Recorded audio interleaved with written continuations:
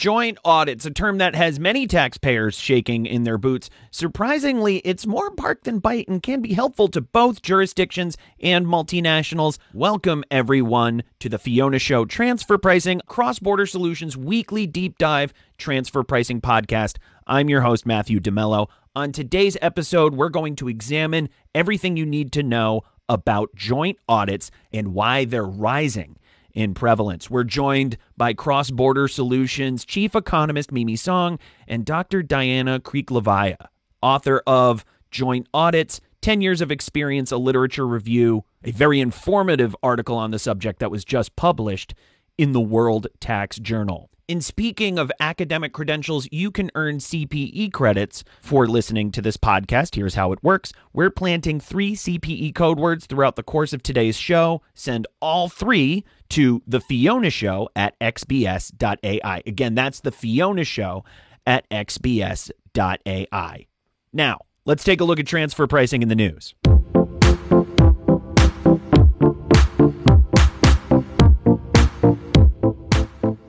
Canada is making moves, ones that multinationals will definitely want to watch. Finance Minister Chrystia Freeland recently presented Canada's 2021 budget, which includes measures around profit shifting, mandatory disclosure rules, interest deductibility, and digital taxation. The government plans to implement a digital services tax on January 2nd, 2022. Despite the very glaring problem of multilateral disagreement on the matter. The budget will also take a deep dive into transfer pricing after the Cameco case decision and intends to distribute a consultation to address changing the transfer pricing rules.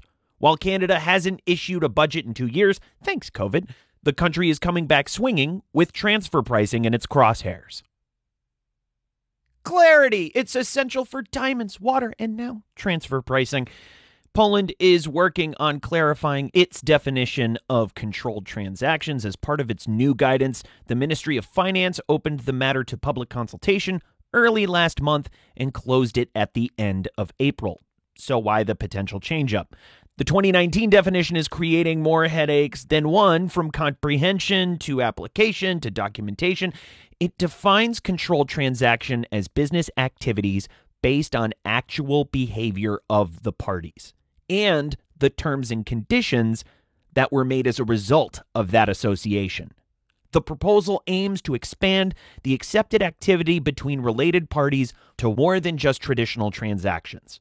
Think cooperation agreements, partnership agreements, and restructurings.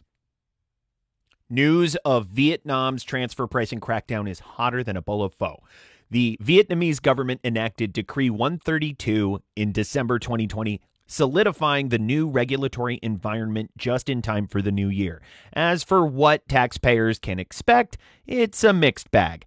The decree reduces the arm's length range from the 25th to 75th percentile to the 35th to 75th percentile and provides clarification around submission of a country-by-country report. It also includes a broader definition of related party, along with a revised definition of commercial database, a move that will help companies facing an audit. The new changes are in effect for financial year 2020 and onward. Vietnam isn't wasting any time getting multinationals in shape while maintaining a friendly, competitive business environment.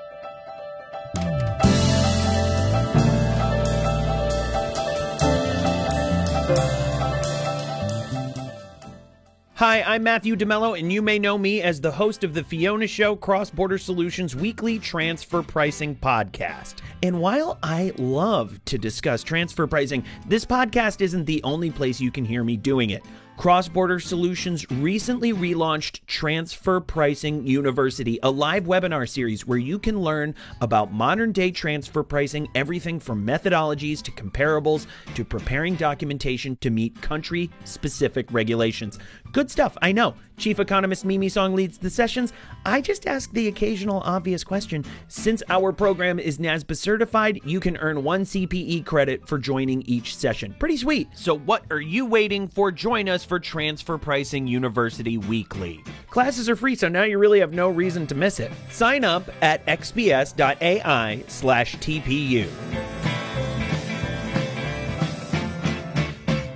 Welcome back, everyone. We're here now with CrossBorder Solutions Chief Economist Mimi Song and Dr. Diana Criclivaia, author of Joint Audits, 10 Years of Experience, a Literature Review, which was published in the World Tax Journal. And I'm actually going to hand things over to Mimi to conduct this conversation. Mimi, you have the floor.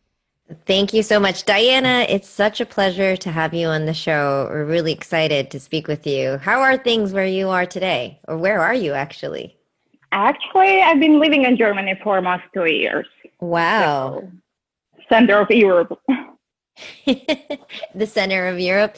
So how are things happening in terms of the COVID environment? Did you go to Germany to avoid the pandemic, or was it just did it come to you, I should say? I guess it come to me. The COVID-19 caught me here. So comparing to US, the number of corona vaccination is not moving much here. So which made this situation more stressful. This new variety of corona, which was first discovered in Great Britain, is spreading rapidly here. For this reason, more strict measures were adopted. For example, we had a radical lockdown over Easter. Gatherings in private, not more than 5 people from 2 houses is allowed. Curfew between 9 p.m. and 5 a.m. Only medical masks can be used. And there, of course, are more complex travel restrictions in place, which make this situation even more stressful. Actually, I could make here a parallel with what happened in the international tax world due to globalization, which put the international tax rules, tax administration, and tax policymakers into distress and ultimately put and stressed everybody, which lead to more uncertainty that, as you can see, it's really hard to get rid of.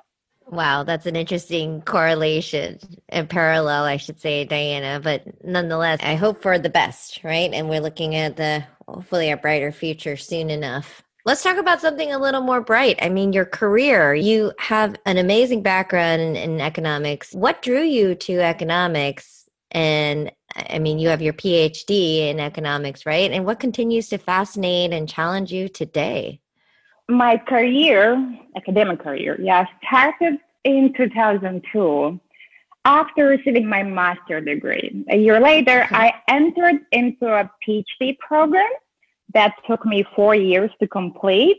So the topic of my PhD thesis was focused on practical aspects of solving the business problems by applying double taxation treaties. So, you see, during my PhD writing, I first encountered such concepts as fiscal planning, tax optimization, tax avoidance, evasion, arm's-length principle, and transfer pricing. Wow. So research and teaching always go hand in hand. So on one hand, I started to teach international taxation, corporate finance management, and other things, working my way from an assistant lecturer to an associate professor.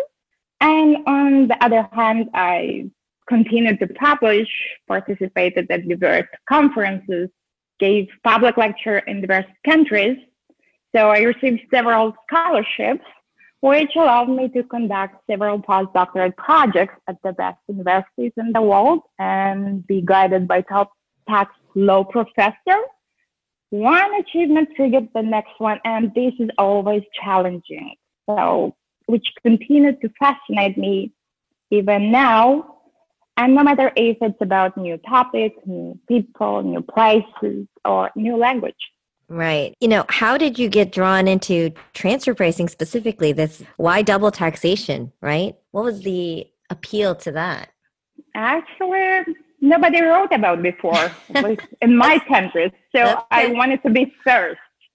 Yeah, so I guess I like to be a pioneer or something. Even with Joint Audits, I could consider myself a pioneer. So yeah, that was a novelty in my country. Oh, I love that. And, based on your experience now, I mean, when you think about the multinationals operating on a global basis, what type of mistakes do you see them making all of the time? Well, I guess nobody makes the same mistake continuously. After a few times of or you are learning something, or you are building a pattern, a habit, a trend, which cannot be considered a mistake anymore. Mm-hmm. So first, I would say that companies continue to underestimate the possibilities of automation and rely on some manual tasks. And I do not mean only tasks like extracting, sourcing, cleaning, or reconciling data for price calculation or margin adjustments, but also for monitoring of these adjustments, for example. So data automation eliminates errors, manual errors, which represents the red flags for our audits, and dramatically can improve the accuracy. So another mistake would be the underestimation of the importance of the risk management. Mm-hmm. So, and this should be not only be important for M&I that are going into these compliance programs, where risk management and being into control are the key elements. Other companies should perform their pre-risk assessment as well. And this is a continued work. So it's a huge mistake to consider that the work ends with the transfer price calculation. Right. So if I would be a tax inspector, for example, I would be looking for the potential adjustments, right? Sure. So I would dig deeper into the process of calculation of the transfer price. In order to find that mistake. Yeah. Mm-hmm. And so, or the intention behind the structures used by business. Yeah. Actually, this is what the tax inspectors are looking most, I would say. So, yeah. That's interesting. I agree with you. You know, that M&Es are underestimating the power of automation and are still reliant, especially tax departments, right, Diana? Especially tax departments, because they continue to be reliant on manual processes, right? Yep. Yeah. Yeah. But this is a great segue into our topic of discussion. Congratulations on your recent article in the World Tax Journal. It's titled Joint Audits, 10 Years of Experience, a Literature Review. And you have extensive experience studying and writing about these joint audits. And it's interesting in your article, you're a trailblazer, right, Diana? Because there hasn't been enough literature, especially in Germany, about this particular topic. So what do you find interesting about joint audits? There is one question that bothers me for a while. Mm-hmm. How can we do more with less?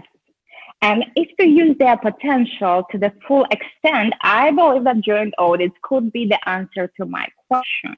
And moreover, it is the topic that brings all my early interests and knowledge under the same hat, which is namely the tax risk management, cross-border double taxation, and transfer pricing. So yeah, it's a great combination. It sounds like it. And let's first start with the basic information, right? What exactly is a joint audit, and why is that different than what's considered a simultaneous tax audit? Can you give us a little bit of context here? Yeah.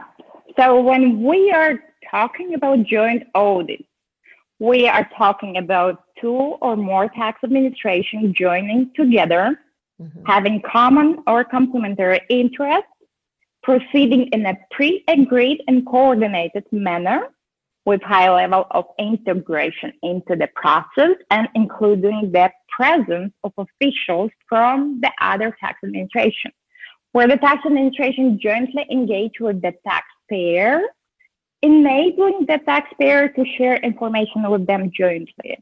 And of course, the teams include competent authority representative for each tax administration for the exchange of information. When we're talking about simultaneous audits, then we are also talking about tax officers of two or more countries carrying out audits independently and simultaneously, but each in their own territory, and also in a pre-agreed and coordinated manner. So the information that is obtained is exchanged with other revenue authority if it is relevant for the other party at the end of the inspection. So joint audits go beyond the scope of simultaneous audits. They are basically combining the elements of simultaneous audit with the preferably active presence of tax officials abroad. I see. And so is there a difference, I'm curious, between a simultaneous audit? Could a simultaneous audit result in two different opinions and perspectives versus a joint audit? They have to agree on the outcome? So they don't have to. Okay. And actually, the joint audit report carries only a coordinated summary with jointly determined facts. But the report does not substitute national tax assessment. So it's not necessary that they will come to an agreement. Got it. But the joint audit allows for better exchange of information and a more collaborative environment, right? Where they're both looking at things at the same time together. Right. Right. Yeah. Okay. And how do these joint audits help to streamline the examination process for tax authority? So joint audits provide tax administration with a better understanding of not only the taxpayers' cross-border activities, but also the legal implication of those cross-border activities in the other jurisdictions. So the joint fact-finding process is the key here. So as a result, tax authorities are receiving a better quality of information, which is filtered through the best different audit approaches and dynamics. As a bonus, the tax authorities have the opportunities to understand the foreign legal framework, which ultimately, altogether, represents 100% of success rate of common understanding between the tax administration and taxpayer. Well, of course, it is easy to communicate with some countries than with the other because of the huge difference in legislation or culture. But joint fact finding is very successful so far, at least in bilateral joint audit. Got it. And does this procedure, this joint audit procedure, does it benefit the taxpayer at all, do you think? I would mention here the Siemens example. So Siemens shared their experience with participating in two these joint audits, one of Netherlands and one of Austria, during the tax certainty conference organized by OECD in 2019, where they mentioned that double taxation was resolved or avoided with less time than experienced for MAP. So an average time of 6 to 12 months versus 40 months with MAP is mentioned. Field auditors from both sides were able to discuss and align directly. Tax and business function of Siemens were involved to a high degree. Issues addressed and outcomes were similar to results achieved in the MAP, however, much more transparency regarding the results for taxpayers. Although no formalized certainty existed, Siemens mentioned that the high degree of practical certainty for consecutive years was gained. So it sounds great to me. Yeah, no, it does sound great. I mean, if multinationals are benefiting from this because of the practical certainty, less time resolving issues related to potential double taxation, and then tax authorities are getting a better understanding of the differences in their legislative frameworks, and they're getting a better understanding of the actual intercompany transactions. It sounds like joint audits could be extremely beneficial on both sides. Now, what are the downsides of this joint audit framework, right, for both tax authorities as well as multinationals? Downsides of the joint audit happens, of course, then one of the parties doesn't want to cooperate. For example, the tax authorities not always share a common interest.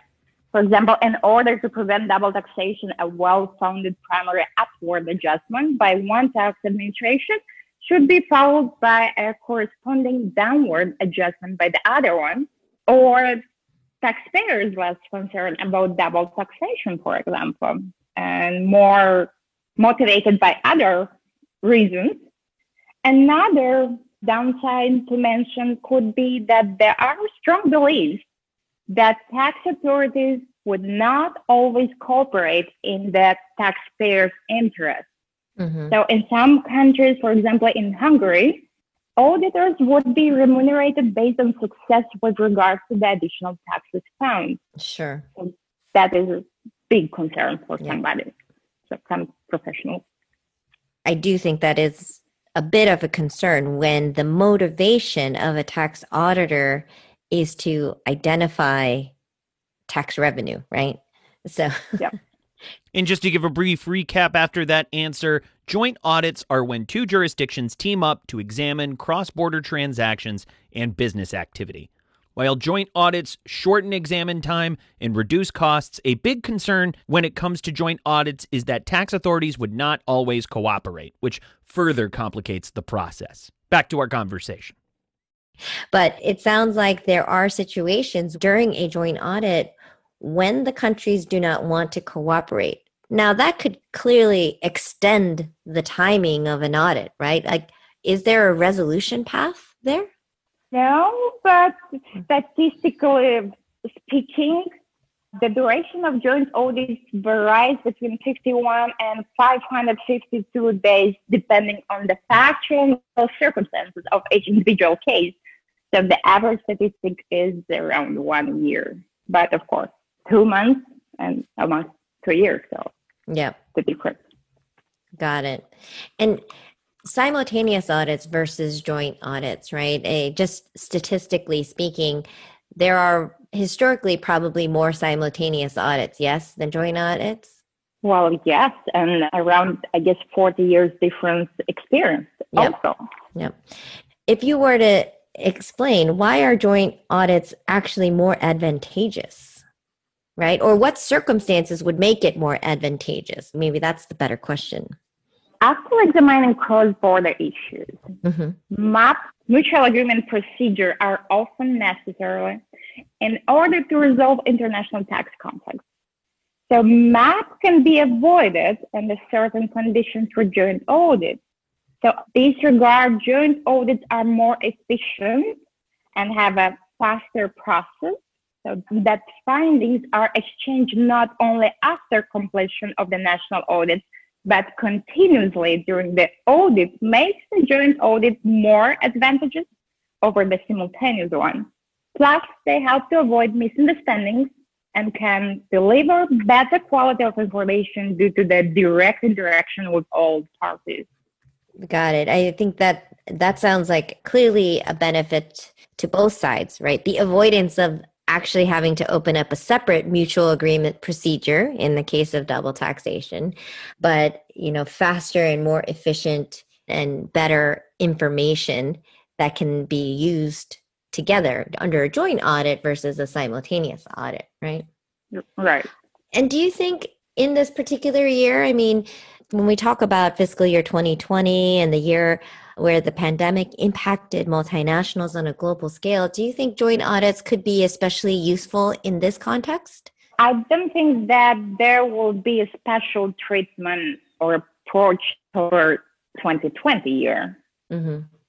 I see the pandemic more as an accelerator of changes that were already taking place rather than an event that imposed new radical changes worldwide. So I do see that there will be need in more cross-border collaboration in the future and respectively more need in joint audits. Say a good example here can be the recently adopted Sixth Amendment of the Directive of Administrative Cooperation, shortly called DAC7. The new directive features numerous important amendments. Yeah, and I'm not going to enumerate all of them here, except the most notorious one concerning joint audits. So, namely, the new legal framework is built. So, the DAC7 and their Article 12A provide first hard law definition of joint audits, which will be applicable from 1st January 24. And I guess that will be the year when the fiscal 2020 will be inspected. So very nice coincidence here. So that's one of the main changes here. Which countries now, is this just an enhancement to DAC 6, right? DAC 7, that there's this enhancement to that legislation. So are these mostly European countries that are now subscribing to this new legal framework for joint audits under the Stack 7 amendment? I would say directive is more mandatory to transpose in the national legislature for European Union countries. So will affect EU members. Okay. And when we think about joint audits, what type of transfer pricing issues are actually considered to be what we might call fair game, or what areas of transfer pricing are potentially explored under joint audits? The cases selected for joint audits are mostly related to transfer pricing issues. But I'm not sure about fair part when we are talking about any tax audits, but the main attention have got past contribution arrangements, profit attributions to permanent establishments, complex business restructuring, transactions involving intangibles, service and cost sharing agreements, or these transactions involving low tax countries, of course. Of course. And when an M&E should be mindful of the fact that joint audits will potentially increase, are there differences in the way that they should be preparing for a joint audit versus either a domestic audit or a simultaneous audit? Is there anything that they should be doing differently? Well, what could be different is the cost, which might be higher due to the global side. However, I think that bigger the company is, the less should be the difference between preparing for a joint audit comparing to others. So you see that the core transfer pricing audit process is broadly similar across the majority of jurisdictions. So the gathering of information, then putting forward technical position, rebuttal, debate, negotiation, and potential settlement, or movement through the court process or MAP procedure. Sponsors in tax audits start stating that understanding across the border group is not known, or that key information requested is not available, are no longer accepted by the tax authorities in many countries. So tax authorities' greater power to access taxpayers' information, together with the increasing use of exchange of information in practice, often make it difficult to retain this narrow country-only focus in transfer pricing situation, for example. Right. So no, my question should be no difference. There shouldn't be a difference, but historically speaking, right, I am aware that some multinationals would have managed their transfer pricing risk on a unilateral country-specific basis, right? And that, I think, if they continue to do that, I believe they put themselves at risk. Would you agree with that, Diana? Yeah, but for success in all situations, I would recommend just to keep this comprehensive, contemporaneous documentation handy, abstain from a certain position that are unjustified, and firmly stand up for what you are believed to be right. And to remember this parallax effect, that there might be situations when two parties, by looking at the same situation, are seeing different picture. And what is most important here, that both might be right.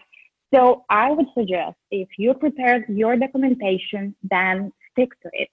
Answer only when you are asked, and answer only to that question. Do not let tax inspectors to twist the info you are giving against you. At the end, the tax inspectors are the ones who have to prove that your transfer pricing is not based on arm's length principle.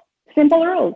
Yep. I think that's great advice, because I feel like I am a broken record every time I tell taxpayers the same thing, which is comprehensive, contemporaneous documentation, right? It is your best line of defense, if anything. And just a brief recap of that last answer, just for everybody's edification, transfer pricing audits examine but are not limited to service agreements, cost-sharing agreements, business restructuring, entities and tax havens, aggressive tax planning schemes, and cost allocation agreements. Multinationals can stay on the offensive by preparing contemporaneous, robust documentation in case they undergo a joint audit. Let's even take a moment for our first CPE code word, and that code word is service, as in service agreements. Again, our first CPE code word for today's episode is service, as in service agreements. Now let's get back to our conversation. In 2010, the OECD published the Joint Audit Report, and it looked at 13 countries' specific experiences with joint audits. Where has the expansion of joint audits been on the OECD's agenda since 2010?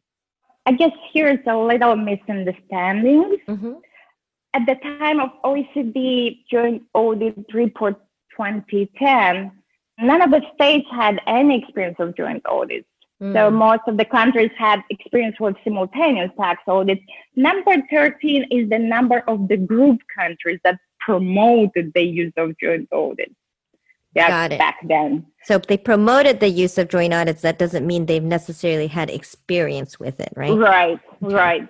So, and actually, because of the difference in joint audit concept interpretation, there were issues even on counting the number of total joint audits in their second report in 2019.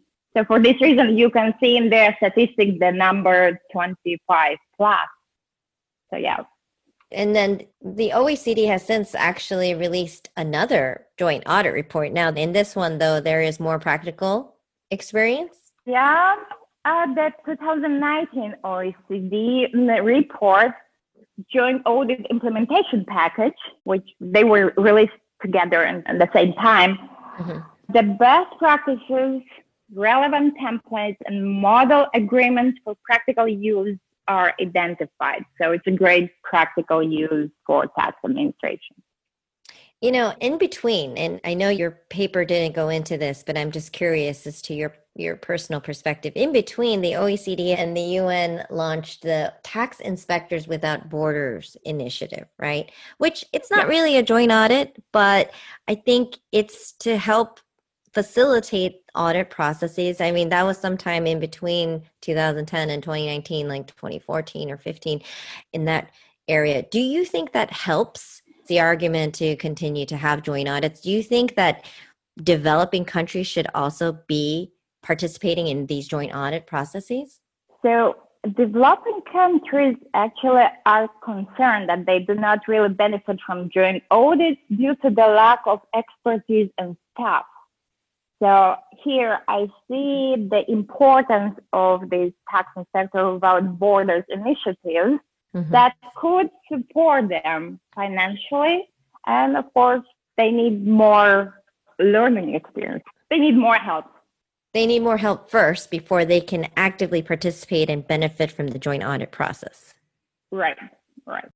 A global pandemic, a grim economic forecast, feeling the squeeze, an R&D tax credit can help lower your burn. If you qualify, the IRS and some state governments will give you a tax credit equal to 10% of your company's spend on development activities. You can even take the credit against payroll taxes if you're in the red. All you have to do is claim it. So what's stopping you? If an expensive application process is turning you off, sorry, now you really have no excuse. CrossBorder Solutions' AI-driven R&D tax credit software eliminates the need for pricey consultants and allows you to apply for R&D credits all over the world for one low fee. After all, why should you have to spend your whole R&D tax credit on getting your R&D tax credit? It's your money. Keep more of it with CrossBorder Solutions, the global leader in AI-driven tax solutions. Request a demo today. Visit xbs.ai/RD. That's xbs.ai/RD.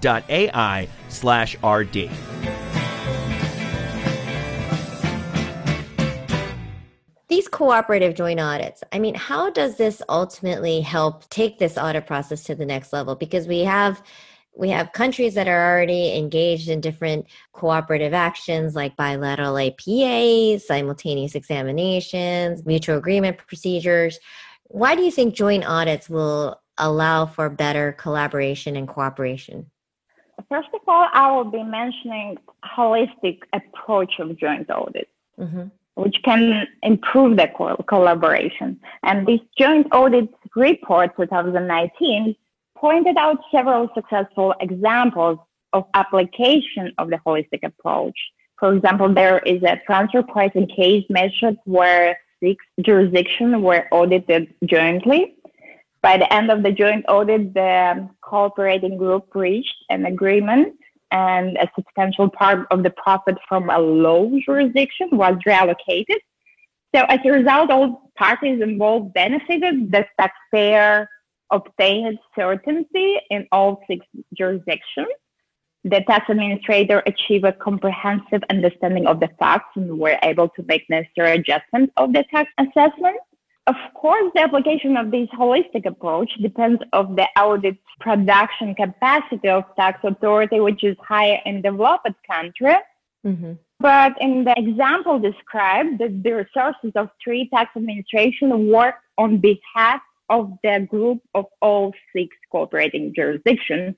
And this is already an upper level of cooperation. And the other example would be joint audit would allow tax authorities to gain efficiency by responding to changes in taxpayers' preferences.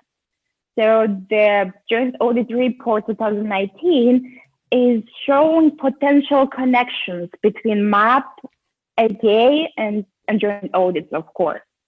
And in this regard, I will mention Germany's example. So a very forward-looking strategy in promoting joint audits, I consider the new draft Section 89A of the Fiscal Code that provides a fee reduction of 75% for APA application if a coordinated audit is already in place. So you see, M&Is are still considered APA a best way in achieving tax certainty. As a rule, tax audits are not initiated during the duration of the agreement. Sure. So such cost-sharing agreements allow the tax authority to become a strategic partner to the taxpayers on one side and save resources on the other side. So the new section will allow Germany to gain this efficiency by responding at the same time to these taxpayers' preferences. So I think the possibilities of joint audits are just bigger. In your article, I did notice you had highlighted the fact that Germany had the highest number of MAP cases. And out of all the different developed countries, and to date, they really hadn't adopted additional compliance assurance programs that allowed for the better facilitation of audits and double taxation relief, right? So Germany right now, are they really advocating for joint audits at this point? Along with, I think some other European countries, right? Right, but Germany is making more progress. Okay. It's doing more into this field. So they started to taste the water in the first pilot project with Netherlands in 2012. So then they set up its first competence center for coordinated cross-border tax audits in 2013. Mm-hmm. So a year later, for example, International Tax Audit Forum was established in Munich and more pilot projects were initiated. So it took the Bavarian State Ministry of Finance only 3 years to start seeing favorable outcomes. For example, established contacts with 11 countries, resulting in 180 million additional tax revenue. After that, in 2017, they published first guidance that I know so far for tax administration, how to deal with these joint audits with other tax administrations. So the success story, I guess, continued in 2018 when the second International Tax Center is set up in Baden-Württemberg. Mm-hmm. In 2019, also at the initiative of German representative, joint audits were identified as a priority item in the cooperation between the European Union members. And as a result, several amendments to the Commission's Fiscalis program 2021-27 were made. And Fiscalis, this is the program which financially supports joint audit implementation. So yeah, it's really great progress. I never saw such a thing in other countries. So Germany is really pushing this. They're really pushing this. I mean, what are some of the reasons why they're pushing for joint audits and why they're taking so many different initiatives, do you think? There could be mentioned several reasons, of course, but we should not limit only to them. But as I and Professor Rand Burgers from University of Groningen anticipated in our early article published in June World Tax Journal, joint audits should be expected in countries with high number of new BAP cases. Mm-hmm. And we already saw that Germany is an absolute leader for a long time. Yeah.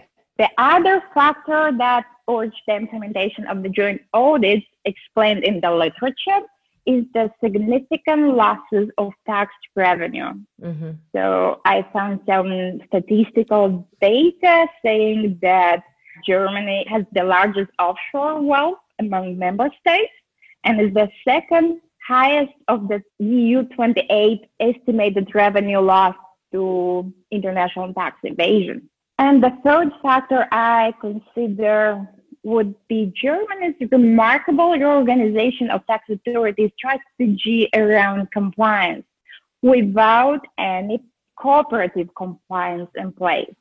Mm-hmm. So even here, I see Germany's leading position into stepping further, bringing back cooperation globally on a larger scale. So all these factors are having Germany as a leader.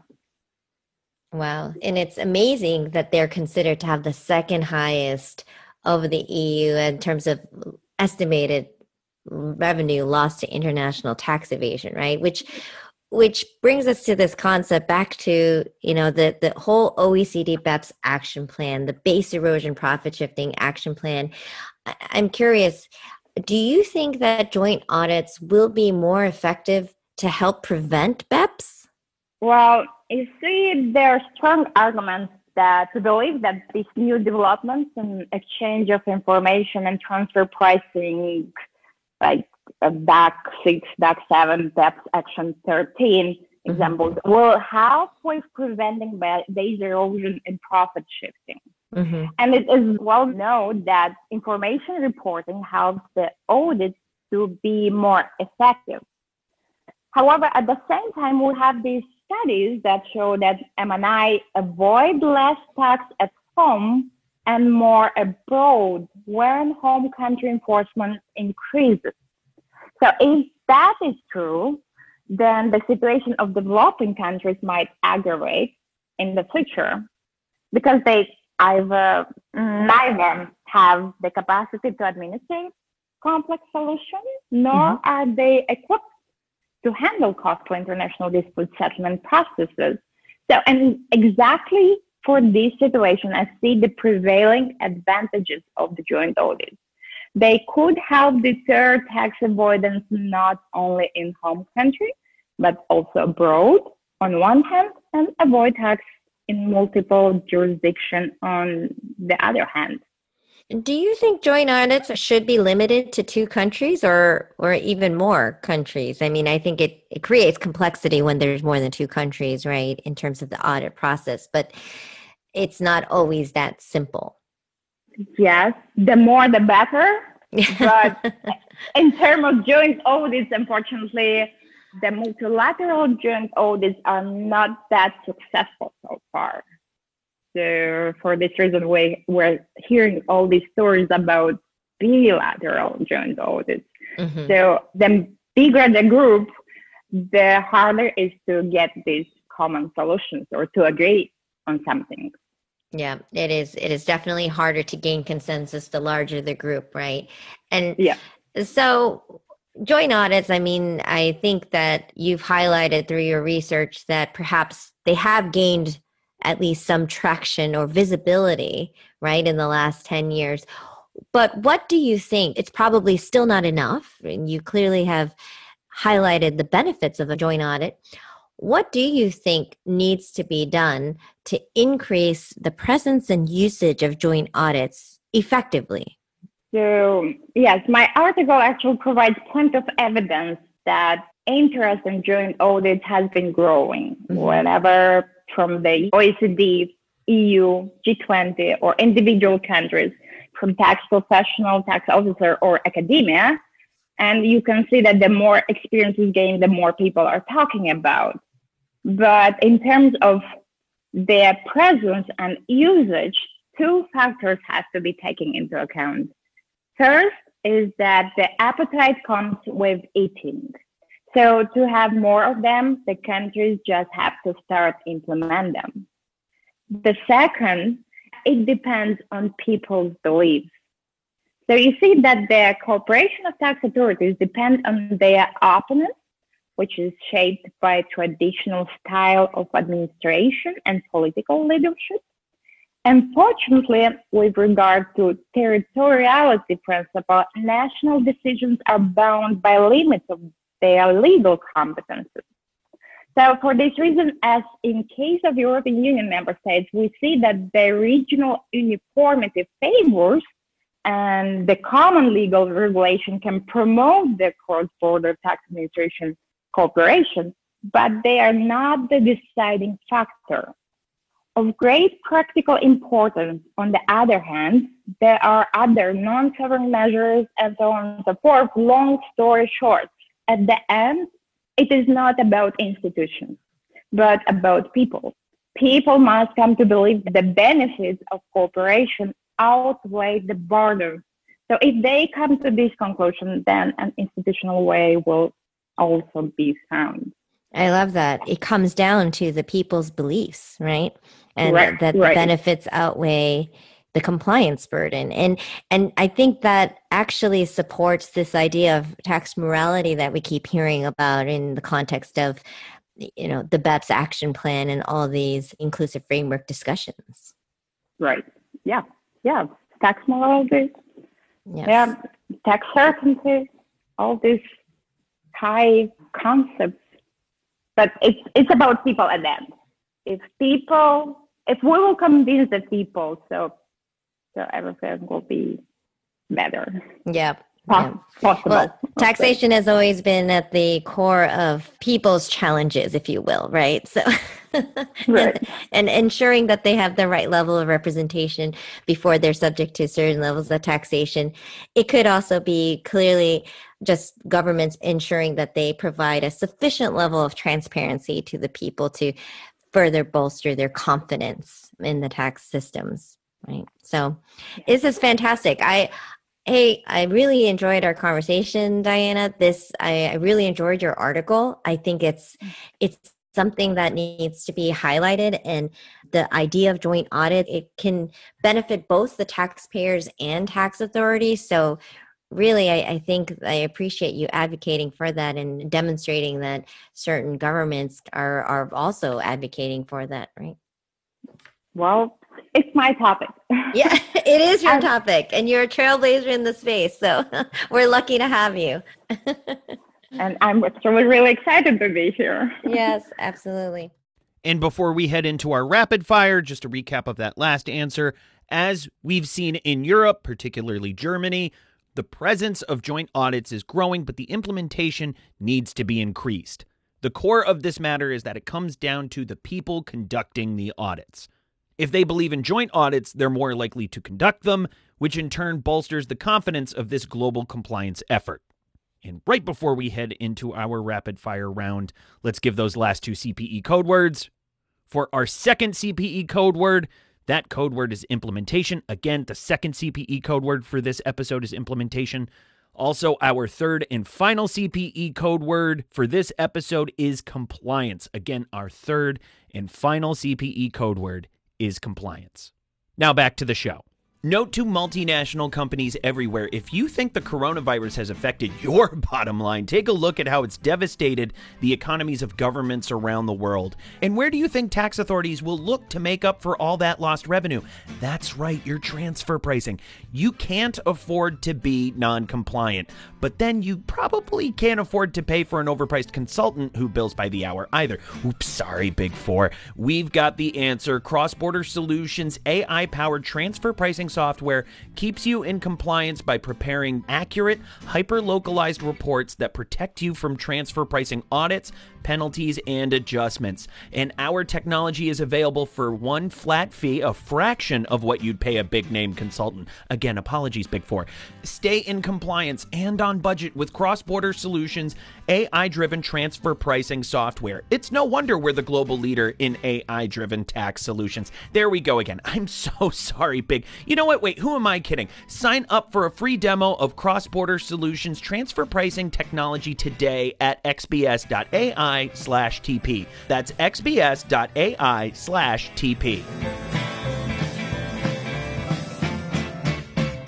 Welcome back, everyone. We want to thank Dr. Criclivaia for being on today's show, and it's also time for our rapid fire round of a little bit more personal questions. We call this segment What We Want to Know. We put a transfer pricing expert in the hot seat and get to know them a little bit better in their career and their opinions on the larger global economy. On that note, Dr. Criclivaia, always question one here. Are you ready? I am. Excellent. Question number 2. I know you discussed this a little bit before in today's show, but what do you feel multinationals can learn from the pandemic outside of joint audits? As I mentioned already, I see the pandemic more as an accelerator of changes that were already taking place rather than an event that imposes new radical changes worldwide. For example, if movement of people is constrained, it can be replaced by remote virtual work, right? Though some high costs could be simply offset by some other cost savings. And this is exactly what M&Is were doing. Moreover, I'm sure that there will be more need in the global actions and cross-border collaboration in the future. Those M&Is should definitely keep being flexible and think holistically when sizing the opportunities and facing the new risks. And actually, this applies not only to multinational companies, but also to tax authorities. And Dr. Criclivaia, for our next question, let's say your academic career had a movie title. What do you think it would be? Wow. Take your time on this one. This is a tough question.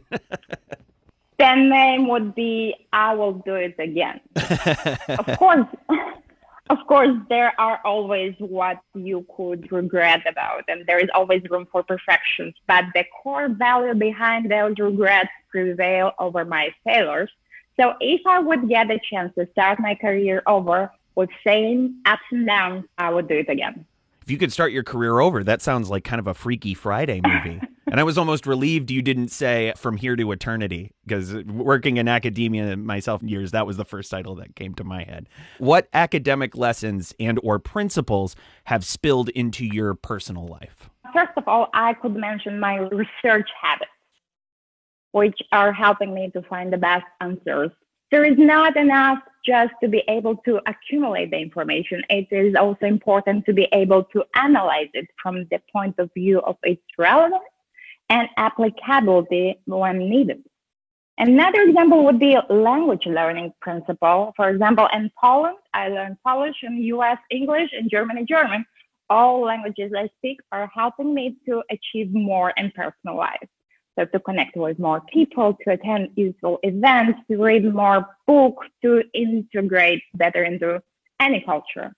And last but not least, I could mention that as an academic, I have learned to work on several projects simultaneously, deal with stress or time pressure, and to keep a cool head, to organize and prioritize things. All these skills I find very useful in personal life as well. Amen. You were a professor for 11 years. What do you feel you learned from your students? Well, very interesting question, actually. Never thought about it before. I guess I have learned many things from my wonderful students over the years. To be flexible, always to look for the best practices, to be able to communicate cross-culturally. You see, I taught large undergraduate classes, like 250 plus students, and small master classes in different countries in several languages. But most important, they taught me to understand the value of the knowledge. While teaching others, I also improve my own knowledge, which is the only way to understand its value.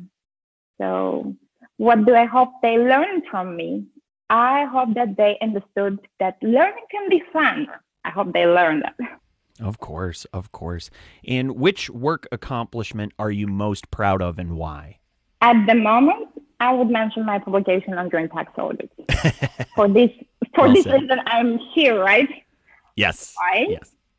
First of all, because they will always be considered as a pioneer works in this field. There are not that many professionals who can say the same. And second, these achievements matter to me because I'm able to share them. I like it. I like it. If you're familiar with it, it's somewhat of a kind of a funny book, kind of like The Hedgehog and the Fox, but it's called Advanced Genius Theory. It's kind of mostly a joke about trying to appreciate all the works by an artist that they made a little bit, later in life that doesn't get as much attention as their, early 20s work for which they're best known. And they make the point in the book about everybody from Dostoevsky to Bob Dylan, and they say the mark of a true artist is whatever they last did or whatever their new release is, that's what they think the best thing they've ever done is. So I think that's the mark of a true artist. My father-in-law used to say that second liar never had a chance. I like that too. And for our next question, what excites you about transfer pricing? Well, I guess I'm attracted to the ever-increasing complexity and challenges in transfer pricing controversy. So far, there has never been a dull moment. There is always something new to learn, new variety of transactions, new cases, new rules, new guidelines, new types of audits, of course.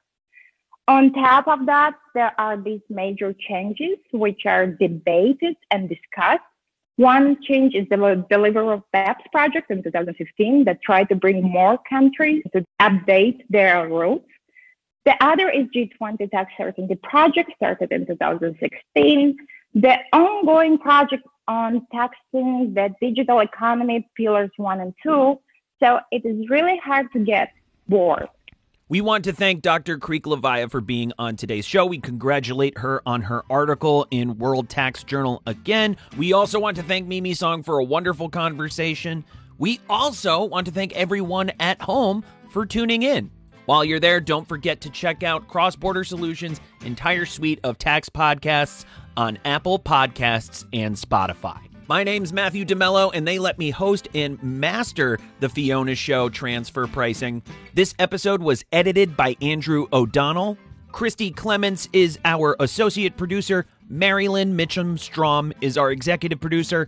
As we always say, in the home stretch, folks, wear a mask, stay safe, and we'll see each other very soon. Until next week.